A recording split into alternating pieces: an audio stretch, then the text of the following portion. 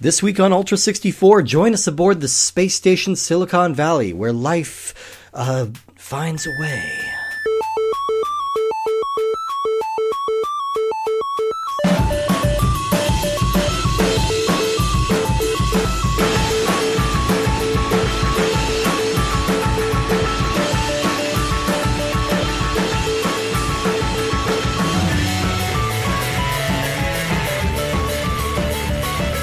Welcome to Ultra 64. We are the internet's comprehensive Nintendo 64 podcast.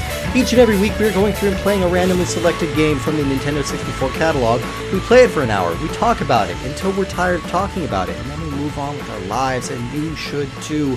My name is Steve Bentley. I am sassy robotic assistant Woody Siskowski. Welcome, Bleep Bleep Bloop. Yeah, Bleep Bloop. I am your podcast robot slave. I've always wanted one. Who hasn't? And if Sarah Koenig was not available, then, I'm glad you were able to fill in.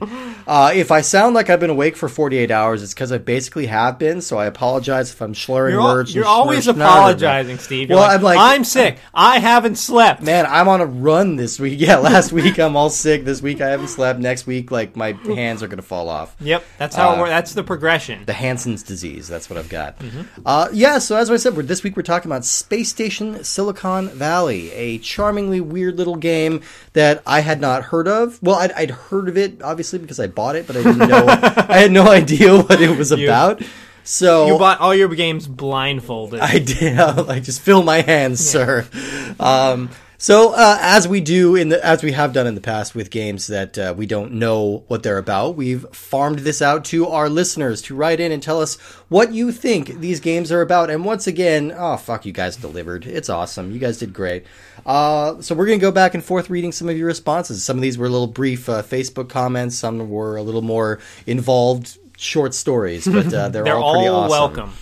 Welcome. This first one comes from Benjamin Curley, who writes, "It is the year 3000, and rents in the greater San Francisco area have become so extreme that entry-level tech company employees are forced to live on an orbiting space station to afford their housing. Build your living space as you progress from Japanese-style capsule bed to sharing an 800-square-foot cabin with 3 other people. Manage your time between trying to eat and sleep with the 4-hour commute back to Earth, and subsidize your stay by letting a shady company put up cameras to watch you 24/7. Because in the year 3000, there are no petting zoos. Only human zoos." I like that. Wow, that's not what this game is about, but that is a wonderful premise for a simulation game. I'm feeling like this is like The Sims meets Moon with Sam Rockwell. Yeah, exactly. This is a good idea. I like this. Here, why don't you take that one? This one is from at 04mouse on Twitter. Okay. At 04mouse writes, "In the distant future, the only remnant of humanity is aboard a lone space shuttle floating endlessly across the abyss. Once a promising project from the tech-obsessed 21st century America, now it is nothing but a shell of its former self. Generations have come and passed, and the dead Earth has shifted into legend. But now the robots meant to serve us have rebelled, and with war threatening to break out of the fragile station, the last humans in the universe must scavenge whatever they can and fight for their lives on the Space Station Silicon Valley."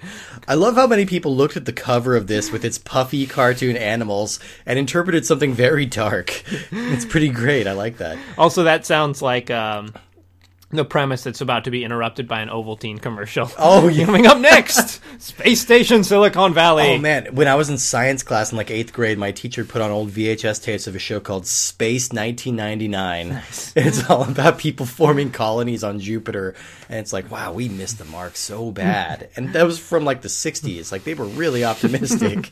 This next one comes from Elliot Kosanki. "Robot animals break loose from captivity on a space station and attack their oppressive owners in a bloodthirsty tale of revenge. It's Animal Farm, Alien, and Kill Bill wrapped into one game," which is, not far off. That's the closest one so far. But again, there's a cutesiness that people are not tuning into.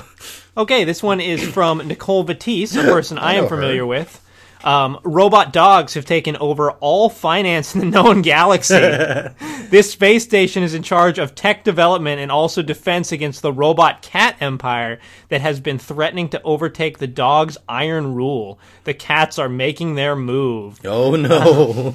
I just, it's odd that they control all the finance in the known galaxy. control all the Because when you think of dogs, you think of their sharp financial acumen. Exactly. Like, Pixie's passed out under the desk right now, and I want her to do my taxes. I would definitely have taken that the other direction, because to me, like, cats seem like they would make much better accountants. They're much more logical. Like, if much I more was about making, math. like, a stupid Disney movie or DreamWorks movie about, like, some kind of city only run by animals, which, patent pending. Yeah, sure. Yeah. Cats would be the accountants, not dogs. Yeah, I would think so. I mean, and plus they have longer memories all alone in the moon. Oh, can I stop that?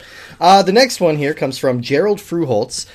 In a future animal testing lab, 2 subjects escape into Neo England. They are Snitter and Rofe. Snitter and Rofe. They are on the run, and life in the wild reverts them back into wild animals.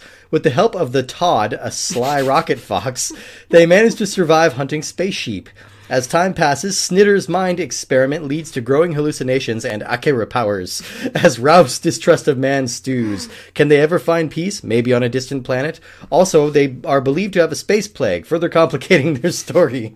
I love the casual... Oh, also they have space plague. I was drinking water while you read that, and I very closely did a spit take with Snitter and Rofe. with Snitter. Yeah, That's one of the rare organic spit takes I've ever encountered in my life. I also just have when he said Akira powers, I was just imagining that whole thing was like Snitter, because Akira is just like Tetsuo the whole time. Is that movie? I thought I would exaggerated that in my head. How often they No. say Tetsuo Kaneda? No, it's really like half the movie. Yeah. Great movie though. My guess. Oh, this is from Order of the Straight Arrow, a King of the Hill podcast. So a whole podcast wrote us. Yeah. Now the podcasts have become sentient and are communicating with other podcasts. Patent pending. Yeah. My guess is one of those Bible games, and instead of an ark, it's the space station, and you need to repopulate another planet. And each level you use a different animal to beat the level, and after you beat the level, that animal repopulated the level, just like Sonic. Which Sure. Oh, right. Like It's the the end of Chows. Sonic 2. No, it's like the end of Sonic 2 where there's the little metal capsule and you step on the pad and then sure. all the animals get released back into the level. Oh, is that what you're doing? So Yeah, they can, because they've the all animals been can fly turned- off and fuck. Yeah, they've Like, all been weird. turned into like the robotic minions. Like, Okay. That's why when you jump on them, like the little animals pop out. I need to see the Jim Carrey movie later this year to fully explain what the Yeah, the I'm sure that Sonic will lore explain is. all the Yeah. canon. Also, the implication of this theory is that the gameplay of this is just going out and having sex with other animals. And That's by Viva beating them- Pinata, sir. I mean, all of these. Cubivore. So far, I would play all of these. Here's a short one from Danny Klein. It is clearly the story about Elon Musk's biomechanical abominations aboard his tech orbital platform, seeking revenge on their creator for giving them such twisted forms in which to live. Yeah. That's pretty much it, actually. This is the guy who launched a rocket into space just cuz. So, yeah, why not? We've got another short one there. Okay, excellent. This is from Zach Lubeau. As for the box, this is clearly a Chinese bootleg of the Mecha Phantom Beast cards from Yu-Gi-Oh! A reference that's lost on me entirely. Yes, I have played some Yu-Gi-Oh, but I do not know the Mecha Phantom Beast card. But I feel like I would recognize some of the HeroClix figures, and that's it. you recognize the Dark Magician, Yeah, I think maybe that one. There was one that somebody when I was playing more regularly, Exodia, the giant the Exodia. big black dragon or something. Oh yeah, That was always there were fucking so shit many up. dragons in Yu-Gi-Oh. There was like a blue eyes dark dragon and a golden eyes purple dragon. Yeah. and Yu-Gi-Oh's weird. That's the takeaway. Well, that's all we have so far. So thank you guys for writing those in. Those are awesome. I like all of these. Let's see. I'm going to read what the actual plot is about, and you guys tell me who you think is closest. Before we get into that too much, the main Yeah. thing I remember from this game, and I've never played this game, but I own it as well, and I've always kind of wanted to play it because there was a weird spread in a Nintendo Power magazine, and I just remember this cartoony superhero character with his finger up his nose. And for some reason, that made me really want to play the game. I mean, that worked for me for Booger Man. Yeah, I love that exactly. game. I thought it had some relation to Clay Fighter or something. And so I'm glad I finally got a chance to play it. Yeah, absolutely. So what is it actually about? Well, in 2001, scientists built the world's most advanced space station called the Silicon Valley. Some of you guys nailed it. Some of you guys nailed that part. They filled it with multiple species of animals, and they launched it into space, kind of as like an experiment to test the sustainability of life in orbit. But shortly after reaching orbit, it vanished without a trace. It was thought permanently lost, but in the year 3000, it mysteriously reappeared in orbit around Uranus, title of your sex tape. The government sent 5 separate missions to investigate it, but all of those teams disappeared. And once they've run out of money and options, the government finally decides to send the dorky human Dan Danger and his robot friend Evo in a last-ditch effort to figure out what happened. So their ship crashes. Dan is trapped in the wreckage, and Evo is almost completely destroyed except for one sentient microchip. And even worse, all the animals on the space station have mutated and evolved to be partly robotic. And luckily, Evo is able to attach himself to the robo-critters, and he can take control of them to help navigate through the station and stop it before it crashes into Earth. So it is a body-swapping platforming game set in space, and that's awesome. Yeah. I love that idea. I absolutely love that. I think it's charming as hell. It's really weird. The story sort of almost seems in canon with 2001. Yeah. Somehow I get that same... Did you read the series, the 2001 series? No, I never did. Well, the third book in that series is 3001, where I think Dave Bowman, one of the guys who got shot up in the initial mission, gets frozen in space. Okay. And then they, bring him down and unfreeze him, and he's, developed cosmic awareness. Oh. That seemed like it was a tighter connection in my head to this. I guess I was just thinking lost for 1,000 years and then brought back. Yeah. I always like that as an idea for a story too. Just that's a really extreme example, but a movie that I really like, even though I know it's not very good, is called Fire in the Sky. And it's an alien abduction movie. And that's the crux of it is a guy is taken by aliens and he reappears naked on a bus stop 4 miles away or something weird like that, several days later. And that it's a really good movie, and I like mysteries like that, where there's no explanation for it. And just in that sentence, you said a movie that I like, even though it's not very good. Is Fire in the Sky, and then at the end of that, you said it's a really good movie.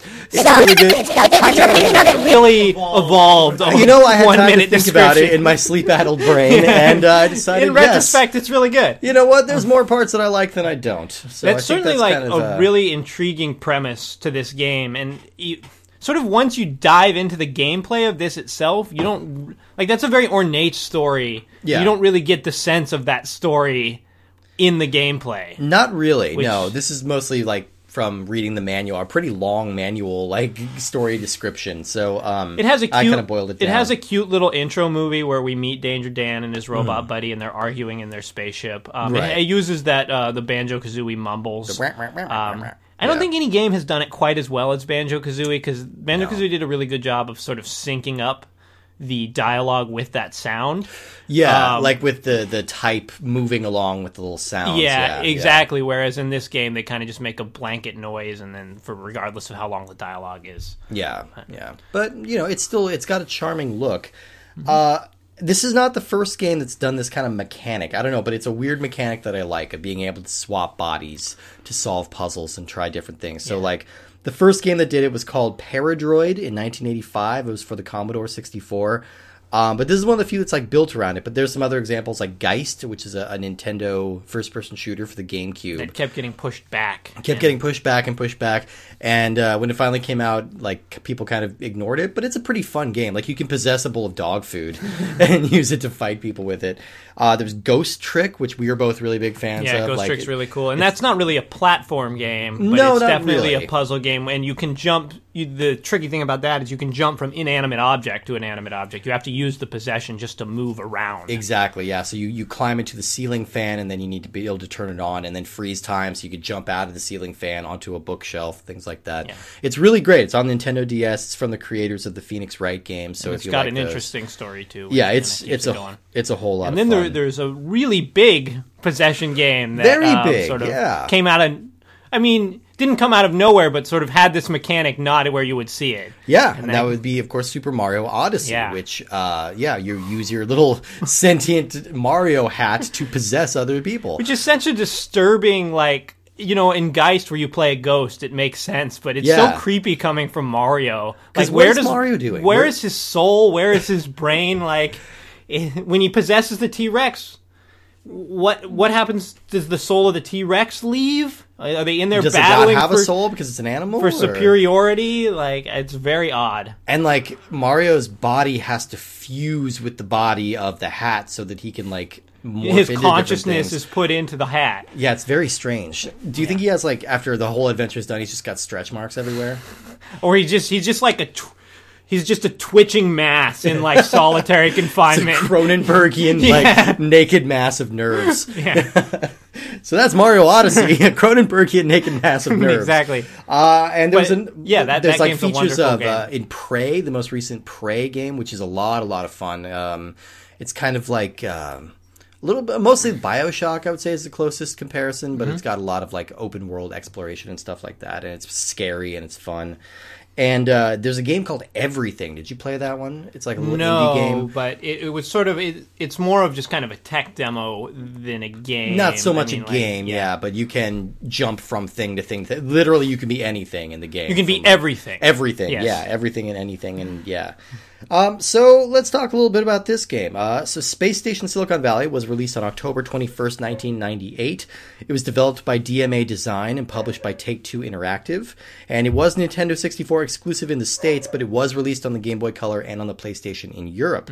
Though I'm sure, again, I'm going to say this again, I'm sure the Game Boy Color version of this game is unbelievably different. Yeah, that's the thing. Yeah, we call it a port because it uses the same title, it came out on the same day, and it uses whatever mechanics they can carry over. But yeah, it's going to be different. It just has to be different. Sort of finally in the last 5 years with the Vita and Switch, they finally got to the point where you could actually have ports. Right. Or I guess maybe the PSP I felt was like the first system That has, where like, cinematic they would have quality. like a port and you would like play a God of War game that felt like, oh, this is like the same as the PS2. Man, but thing cramped the hell out of my thumbs. It's not a Like, comfortable system. It's really not. They fixed it a bit with the Vita. The Vita I really, really like. It's a weird-ass system, but the little nubbin on the PSP like hurts my thumbs so bad, so I had to stop playing mine. So this game has kind of a weirdly troubled production. It was ordered as part of a 3-game deal with a company called BMG Games, along with a game called Tanktix, like tactics with tanks. It's really hard to say, the Tanktix. And the original Grand Theft Auto was part of this package as well. The games were meant to be developed for either Windows, PS1, or Saturn, because those were the most popular of 1995. But when Take-Two bought BMG in 1997, they wanted to shift production over to the N64, which is why Grand Theft Auto was briefly considered as a Nintendo 64 platform exclusive in its early Wow. development. And then, of course, it wound up never arriving on the system ever. So the rush development eventually came together, but as our listener Aaron George pointed out on our Facebook page, the game is not finished, and it has a couple of bugs in it that prevent you from ever finishing it. Most notably, the Fat Bear Mountain level, you can't collect the trophy to finish the level. So it's impossible to get 100% in this game unless you use a Game Shark to go through and rewrite the code in that level. And so the game was ported to PlayStation under a different title. It was called Evo's Space Adventure. And that one came out in 2000 in Europe, but that glitch is still there. They had 2 years to fix that glitch, and they didn't. Which is why the blog Hardcore Gaming 101 called this one of the laziest ports of all time. Because they took 2 years, they crapped out a worse looking version of this game. They didn't and fix kept the all bugs. game-breaking glitch. Yeah. So they and they also did it like way late in the PlayStation development cycle when no one could care about it. The game is a very distinctly British style, and it seems to kind of be paying homage to like the Aardman films, like Wallace and Gromit and stuff like that. But Was this when was the first Wallace and Gromit film? that was 1992. Oh, Yeah, okay, somewhere weird. I around guess I there. didn't realize that was so old. Oh yeah, I remember. I watched those pretty early on. I was obsessed with those. I Those love are those great. things. But that was actually not even intentional on their part. Once they moved production over to the Nintendo 64 and they saw what their character models looked like, and they saw that everything looked kind of shiny and puffy, they're like, let's just go with this. And Let's actually, make this now the that style. you mention it, that really fits because it's like the Danger Dan, your hero, looks a lot like Wallace. Yeah, a lot. And yeah. Gromit, who, like if you say Gromit's the sidekick, and the robot or Gromit is the one who actually does everything. Exactly, yeah. And Wallace or Dan just kind of sits there like a moron in the spaceship. He's got a lot of ideas looking very and a lot smug. of dreams and no talent. Yeah, absolutely. So yeah, they didn't really know what it was going to look like, and finally they just kind of went with it. It's just like, all right, well, they look like that. Let's just lean into the goofiness. And Rare games were very popular at this time, and they have that similar kind of sense of humor as well. So I think, yeah, it was having a moment for whatever reason. Yeah. Despite the production snags, the game was reviewed well at the time, and the development team wanted to make a sequel, but it had the misfortune of being released within a few weeks of Ocarina of Time. And Nintendo's marketing muscle was pretty much completely occupied on that, which I get it. But yeah, this one kind of got a little buried. It kind of got lost in the shuffle, and it didn't sell very well. And I mean, again, if games are expensive, you have a certain budget for what you're going to buy at any given time. This game, spoiler alert, this game is not better than Ocarina of Time. No, so that's I'm probably sorry. what you spent your money on, and you probably made a good choice. Yeah, it's probably true. But well, let's talk about the game itself and how it plays. So, right off the bat, I want to say that this game charmed the ever-loving socks off me. I love the ideas. I love the style of it. And if that camera didn't just suck so very bad, even if it just sucked a little less, now bear in mind, this would be a classic. We have a Nintendo 64 podcast, so we've our share. We're not like surprised by bad cameras. We've dealt with a lot of cameras here, and this is not. I still think our record holder for worst camera ever is Starshot Space Circus Fever. For my money. In the platformer, worst camera ever is Beast Wars Transmetals. Oh yes, that I agree with. Which spinning around the whole time. The lesson that we have learned about cameras in games is, contrary to what you might initially think, it's better to have a camera that does too little than a camera that does too much. Because we all probably have memories of Mario 64, of Mario sort of being obscured behind a platform and you not being able to see him at all, which is certainly annoying. But there's a way out of that. Much less annoying than having a camera that every time you move, the camera spins along with you. Right. So imagine like the camera is mounted to a pole on your back. It's like an 8-foot long pole. So every time you turn, it's going to align, but it's going to wobble, and it's going to spin real fast to like snap to you. Yeah, and I mean, I made the mistake of eating 2 burgers from Dairy Queen before I came here, but I had to look away from the screen a couple times as we played, especially when we were in that speedy racing mouse, and you're sort of spinning around in a circle, and the camera is just going a little fast. Yeah. Mostly this game is really cute. The thing that did creep me out is you're technically playing as, like you said earlier, a sentient microchip. Yeah. And did you see the movie Upgrade? Yes. It definitely reminded me of that. Upgrade. Of like God. the evil chip that's sort of going in and controlling these animals' consciousness and teaching them kung fu and making them fight each other. I really want them to like update this game and like work with the makers of Upgrade or something. And like, that's actually a wonderful idea. I mean, yeah, obviously Super Mario Odyssey is a wonderful game, but it would be cool to have another game that was sort of built more on this, just like, because the possession in Mario Odyssey is, a cornerstone of it, but it's still like at its heart a platforming Mario type of game. And you're fairly limited. There's only about a dozen or so things you can jump into. Basically like an open world game where you can sort of jump from these bodies to bodies or take control of different animals and things like that, I think would have a good home. And Absolutely. Sort of, you can level up. Yeah, like you put in RPG elements so you can level up your chip so that each person you possess can learn, specific skills depending on what you've leveled up. And I feel like I may have glazed over a little bit, but this game being developed by DMA Designs, they are now known as Rockstar North. Oh, yes. A.k.a. the creators of the Grand Theft Auto series, a.k.a. the biggest moneymaker video games ever. And this is kind of like a proto Grand Theft Auto. You could see some of the DNA in this and in another game we're going to talk about called Body Harvest. You see the early thought process that went into what we think of when we think of Grand Theft Auto games. Like this one, I would say the carjacking mechanics probably came from this game. Yeah. Which is, so if you think about it like that, it's like really fun. It's like you're carjacking a sheep, Sheepjacking. Yeah, exactly. Which actually, don't call it sheepjacking. Don't call it sheepjacking. Yeah, that's a different game. You don't want to look that up. So. And the game does a good job at providing, one thing, all the levels in this game are very small. I think one thing that sort of holds this game back is everything seems very limited and contained. You basically, there's about, I think 4 or 5 worlds, there's about 30 levels, and so there's about, 8 levels per world. You start in just this generic green European world, and then the next level is snow. But each level just has about 3 missions that is just like, hit these levers, take control of a sheep, take control of a coyote, and then once you do that, you can beat the level. And so, like, if you know what you're doing, you can beat a lot of these in probably 3-4 minutes. Oh, yeah, you could blast through these. But each level also has a trophy, which each level has little energy balls that you can collect just to increase your percentage on the level, as well as a trophy that you get from doing a variety of tasks. Like in the first level, or the second one, you play as a mouse and have to race a dog around the track. Right. And another level, you sort of ride a platform and then have to do some tricky jumps as a rabbit to get the trophy. And so I think it does a good job of being like simple to just progress through quickly, Sure. but also have something there if you want to go back, and like there's some animals that you really like to play as. There's also a lot of animals in this game. There's a lot of animals. What did you find out? I think there's 43 different animals you can control. That's pretty impressive. That's a pretty impressive variety of I things. mean, And they all control differently. Well, and some of them are controlled better than others. Yeah. I mean, I think some of them are just reskins, like Hyena is just a snow dog. Sure. Yeah.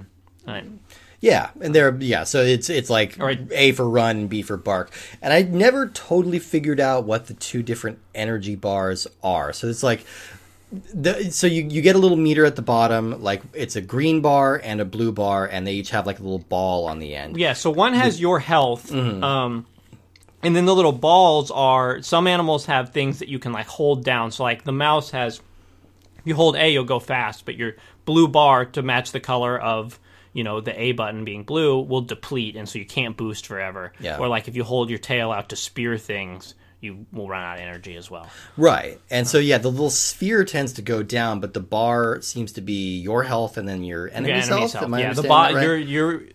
The top one is your health, the bottom one's your enemy's health. It's just a little confusing, because normally if you see that, if it's the same color, you see like a green bar leading into a green sphere, you think one is feeding into the other. That's just kind of the natural thing. Yeah. These don't seem to be that connected. No. Yeah. No. So it's just a little confusing. But, I mean, it's a minor quibble. I mean, we figured it out pretty quickly.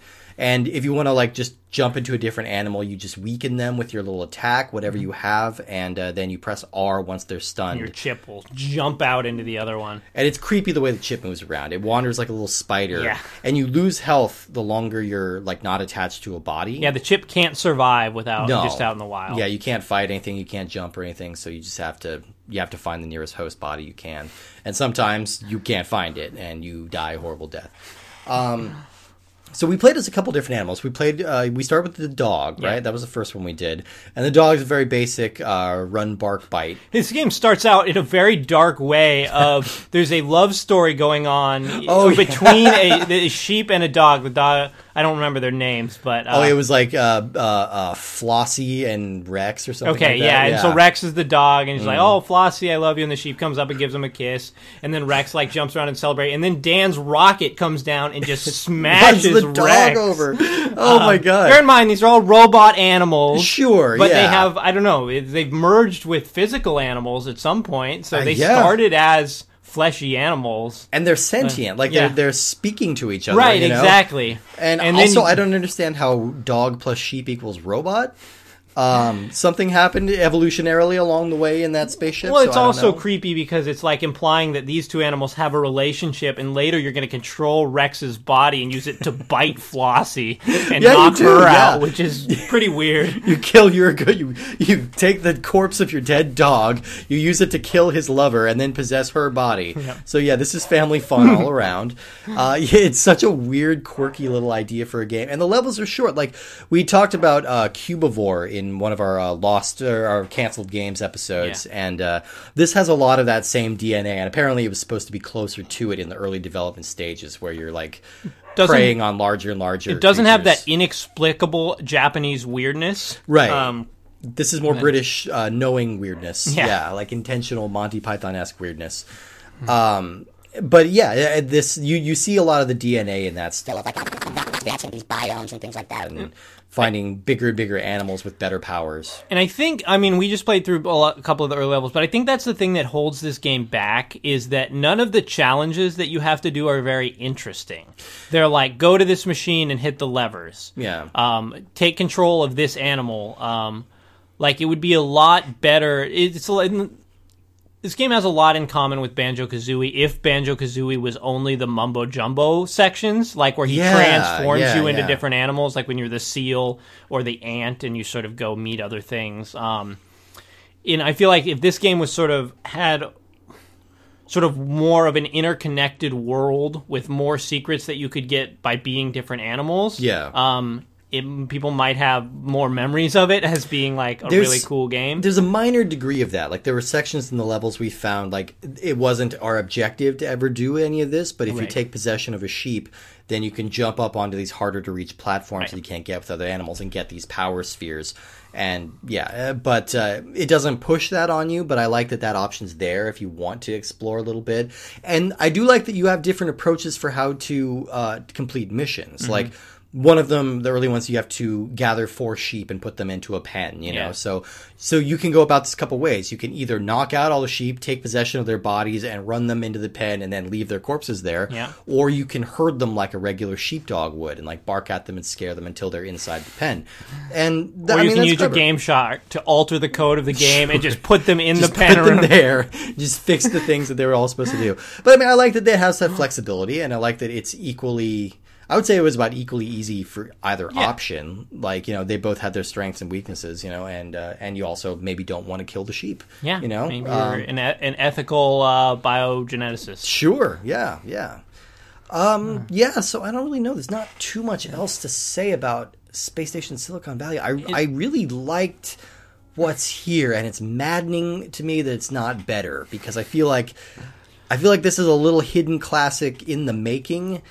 And it's just it's a little too flawed and a little too weird. It's a game where the premise is well done, and it's got a good idea, but it doesn't quite explore that enough. Right. In sort of creating most of the I don't know. I'll say this again. Most of the tasks just aren't that interesting. Like I just wanted more a variety of what you have to do, and if they could integrate the story into things a little better, like it's never clear why you herding sheep into a pen has anything to do with stopping the space station from hitting Earth. Yeah, like so if there were more characters to meet or someone to talk to, like if this game had a better camera that was not so irritating, that's definitely number one. Yeah, like I said, this is not the worst one we've seen, but it's pretty close. Yeah, it's pretty bad, and it matters more because it's a much better game than Starshot. Much better game. Because you don't care that Starshot has a crappy camera because you don't want to play that game anyway. This game, because he's a villain. Yeah,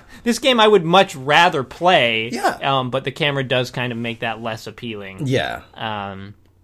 Yeah, and there's just not really... It's also generally a pretty family-friendly game, aside from some of the weird... The connotations of what you're doing. The weirdness of taking control of the bodies. It's not a very violent game. If your kid is old enough to be reading National Geographic, you're probably fine. But nothing... and it's pleasant. It's got a nice goofy vibe to it, and you don't have lives, you don't have continues, you don't have checkpoints, which is a bummer. So you have to redo the level every time. Right, which is probably why it's good that the levels aren't much longer. Exactly. But... Yeah, they're kind of little capsule size. It's almost like Captain Toad, you know, that little capsule size puzzle worlds that you take on. And one thing I did really appreciate is once we beat the three levels in the first world, even though there were like 8 levels in that world. The first world of the second level... the first level of the second world also opened up. Yes. You'd think I would get the stage level world thing down by now. I've only been using it for as long as I've been alive. And so I appreciated that you could choose then between whether you wanted to go to the snow world or the next level of the European world. Because I feel like this game also, you could get moments where you could get stuck and frustrated, so it's nice to have some options. Yeah. I would like to see this come back in some capacity. If somebody took the initiative to make an HD updated version of this with better controls, like I love the idea of it, and I think it would find an audience if it was marketed a little better and just a couple little things were polished. But I think better controls and better camera would go a really long way, because they would make sort of the tedium of most of the tasks more pleasant. Yeah. I have no problem going around hitting levers if the game controls well. Yeah. But if the game doesn't control well, it's not that fun to go around hitting levers. Yeah. And I mean, I don't think Rockstar has anything else going on right now. No, they have no other franchises. No. The Grand Theft Auto has been dead for years. Red Dead Redemption was a flop. Yeah, So- massive failure. I think they're banking all their hopes on that table tennis game from the 360. Yeah, but, it's going to be the state of emergency table tennis crossover. All right, well, let's move on to our rankings. So each week we rank the game that we have just played based on the conversations that we have just had. Do you want to start off with that? Sure, I will start go off ahead. with that. I'm going to put this one at number... how many get... We have like 100... I don't know, 115, something like that. No, we're up to 126. Okay. Yeah. So I'm putting this game at number 38, and out of 126, that's pretty good. Pretty damn good. That's right under Conker's Bad Fur Day, which is a game that many people have very fond memories of, and I feel like it's about on par with this game. Yeah, I think it's a little more polished. Yeah, it's definitely more polished. It Yeah, definitely has yeah. more character, and the voice acting is nice. But this game is sort of lighter, not as frustrating as that game. Because that game certainly has its fair share of control issues, and that's a game by Rare, so I'm sort Right. of holding it to a higher standard. Definitely. Yeah. Whereas this is not a game. This is more of a scrappy underdog kind of thing. But yeah, that's totally fair. For me, I'm putting it a little lower, but only because I couldn't really justify in my head putting it higher than some of these other games. Yeah. It's going to be number 46 for me, which puts it right underneath the NFL Blitz games. Okay. Just because, It's a very big discrepancy from us as our NFL It Blitz is, games. it I think is. it's about a 30-place difference. I mean, you have 3 of them in your top 10, and all of mine are down in the low 30s, which is still pretty good It's for a very football high game for a me. football game, Very yeah. high for me. And I would say I would still probably rather go back to those before I would go back to this. But I like a lot of what's going on here, and I think this has one of the most distinctive personalities of any game we've played on this show. It's really got its own thing going on in a really cool way. And I just wish it had been executed just a little bit better. Not even a lot better. Yeah. Just a tiny bit better. A few little tweaks would have really put this over the edge for me. I really am on the cusp of loving this game. If that fucking camera wasn't messing with me. All right, well, we have a letter to read, and I'm going Excellent. to drag that up here. If you want to write into us, you certainly can. Write into ultra64podcast@gmail.com. This one comes from Dude Pal 2021. He's everyone's dude pal. He's everyone's Dude Pal. That's a Aqua Teen Hunger Force That's reference. I thought it was like the pillows that they sold in Japan, but they sell them for women. You need a dude pal, Like a have dude this pal, this yeah. huggable pillow Sure. shaped like a dude. Okay.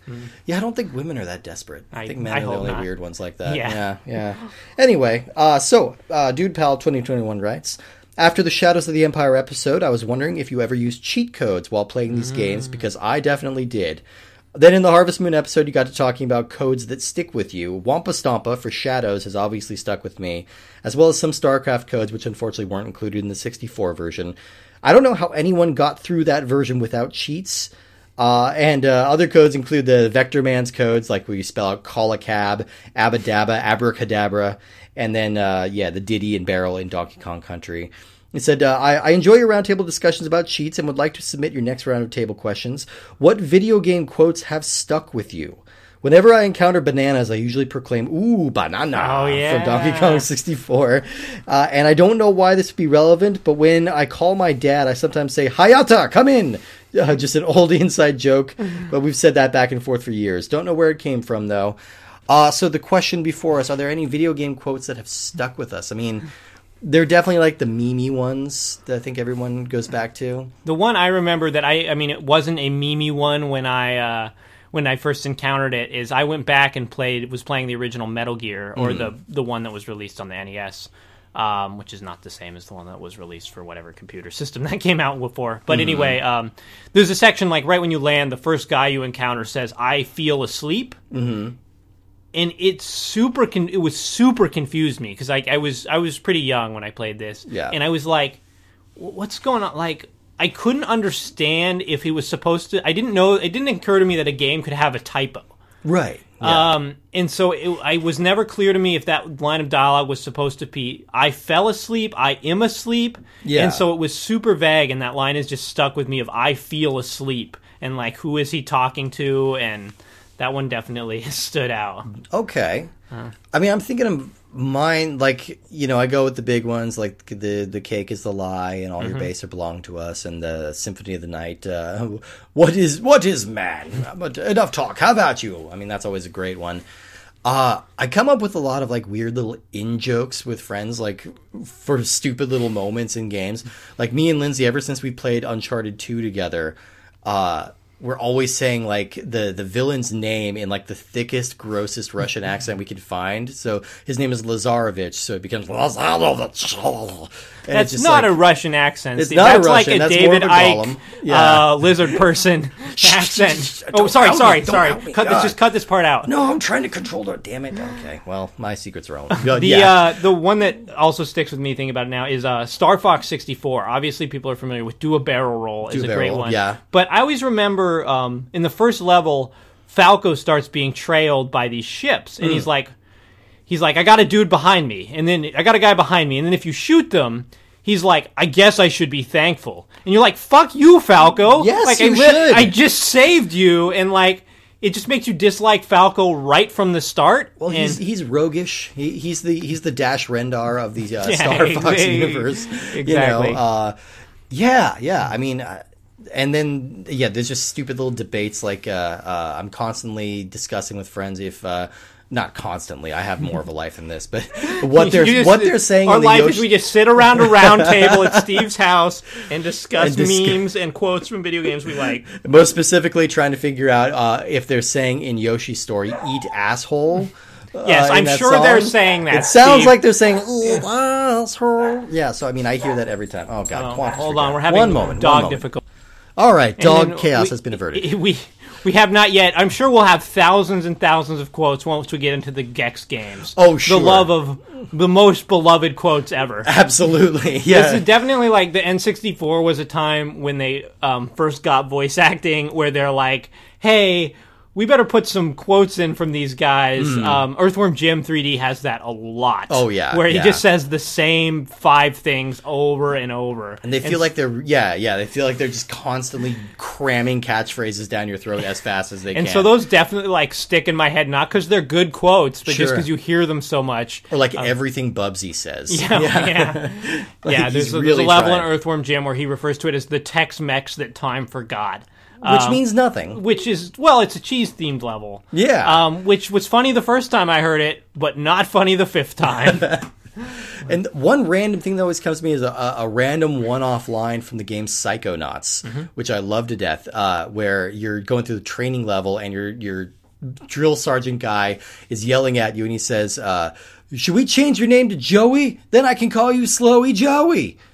And I don't know why. I bring that up pretty much any time I'm like running with someone and I'm going slightly faster than them. I start calling them Slowy Joey. Nice. I like that. Yeah. Psychonauts, great game, amazing game.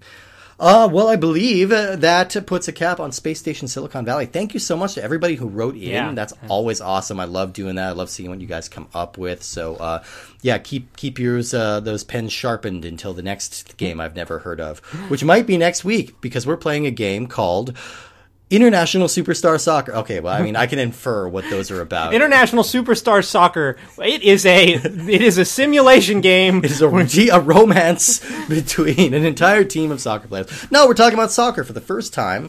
The world's sport, the real football, if you will. So we're going to be digging into that a little bit. Wonderful. A new sport. It's been a while I since just signed up for a soccer league. No shit. In person, so Okay. maybe it'll be timely. It is. And we'll come back with I just bought cleats. I will come back with an injured ankle Excellent. and a shattered pelvis and ready to talk about International Superstar Soccer. I am prepared to interview your pelvis. I'm excited. Excellent. Let's do it. So, all right, tune in next week for International Superstar Soccer. We're playing all the games in that series. I think there's 3 of them. Okay. And, until then, I am going to detach this part from my brain and throw it into this squirrel. Go possess your pillow and go to sleep. I'm going to possess my pillow and go to sleep.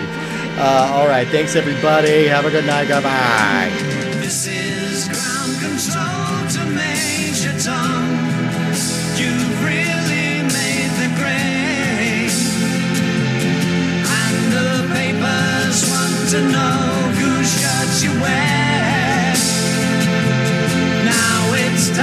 time to leave the capsule if you dare. This is Major Tom to ground control. I'm stepping through the door, and I'm floating in a most peculiar way, and the stars look very different today. For here am I sitting in a tin can. Hey everybody, I'm just jumping in at the end here because we have a little special, I mean, I guess you could call it a treat if that's something that you're into. But a couple episodes ago, we had somebody write in and said that they isolated some of the audio glitches that we had on some of our episodes and were trying to combine them, searching for some kind of hidden message, and I was just so tickled by that. So that person, Andy Bowman, he did send back that those glitches, and I was just wanting to include them here. Also wanted to give a shout out to Andy Bowman. Thank you so much for doing this. This is really funny and goofy, and Andy is the co-host of a podcast called Geek 101, so check that one out. It's, yeah, I don't know. I put this at the end because, yeah, it is a bunch of glitches strung together, and it might be unlistenable for a lot of people. But I don't know. I found it really charming and really sweet that our listeners would kind of find a way to take these glitches, which have been like really, really annoying for me, and find a way to just kind of build it into the fabric of the show and make something fun out of it. So thank you to Andy, and thank you to all of our listeners once again. So the clips that you're hearing here, it's going to be played 4 times, so it's going to be one segment that's just the glitched audio spliced together. There's one that's the glitched audio at a 0.64 speed multiplier. Another one with the audio reversed, and then the fourth one with the audio reversed and spliced together separately. So you're hearing a couple of different clips here, so enjoy it. Thank you so much. Yes. Never. Aliens, different things like that. In this version. The hardware changes, Include new model designs for all the weapons. It's got it like propped up on aliens, different things like that. In this version, The hardware changes include new model designs for all the weapons. Well, our now. We're all Measure of sickness.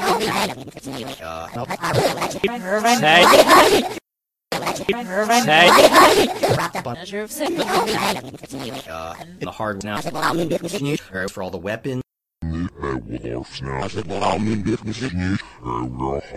measure of sickness.